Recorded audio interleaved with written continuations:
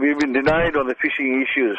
See, the Portnet has issued fishing permits to us for the harbour also, and they're trying to deny the access for us. It seems the same thing is happening on the beach fronts with the pier. Fishermen had one fishing pier at the present moment, which was Snake Park.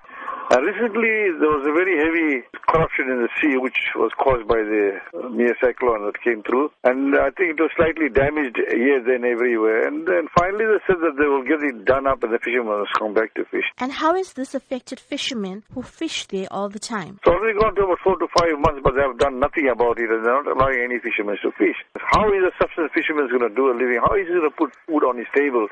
How is he going to send his children to school? How is he going to pay his fee? And he relies on these things. If you look at it in the last few months that I have fished, I haven't even caught a fish.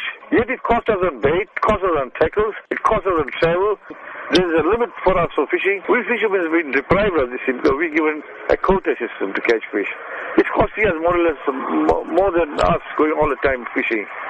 You know, it's not fair. It's very unfair. And what was the decision that was taken at the meeting? Now that we want to form a defiance campaign and come back fighting again, we should start taking action and pushing through this thing, because it seems that no one is taking heed to whatever we say. There will be a march on Wednesday, and after that we want to discuss how we're going to go forward. At the end of the day, today the fishermen are still suffering.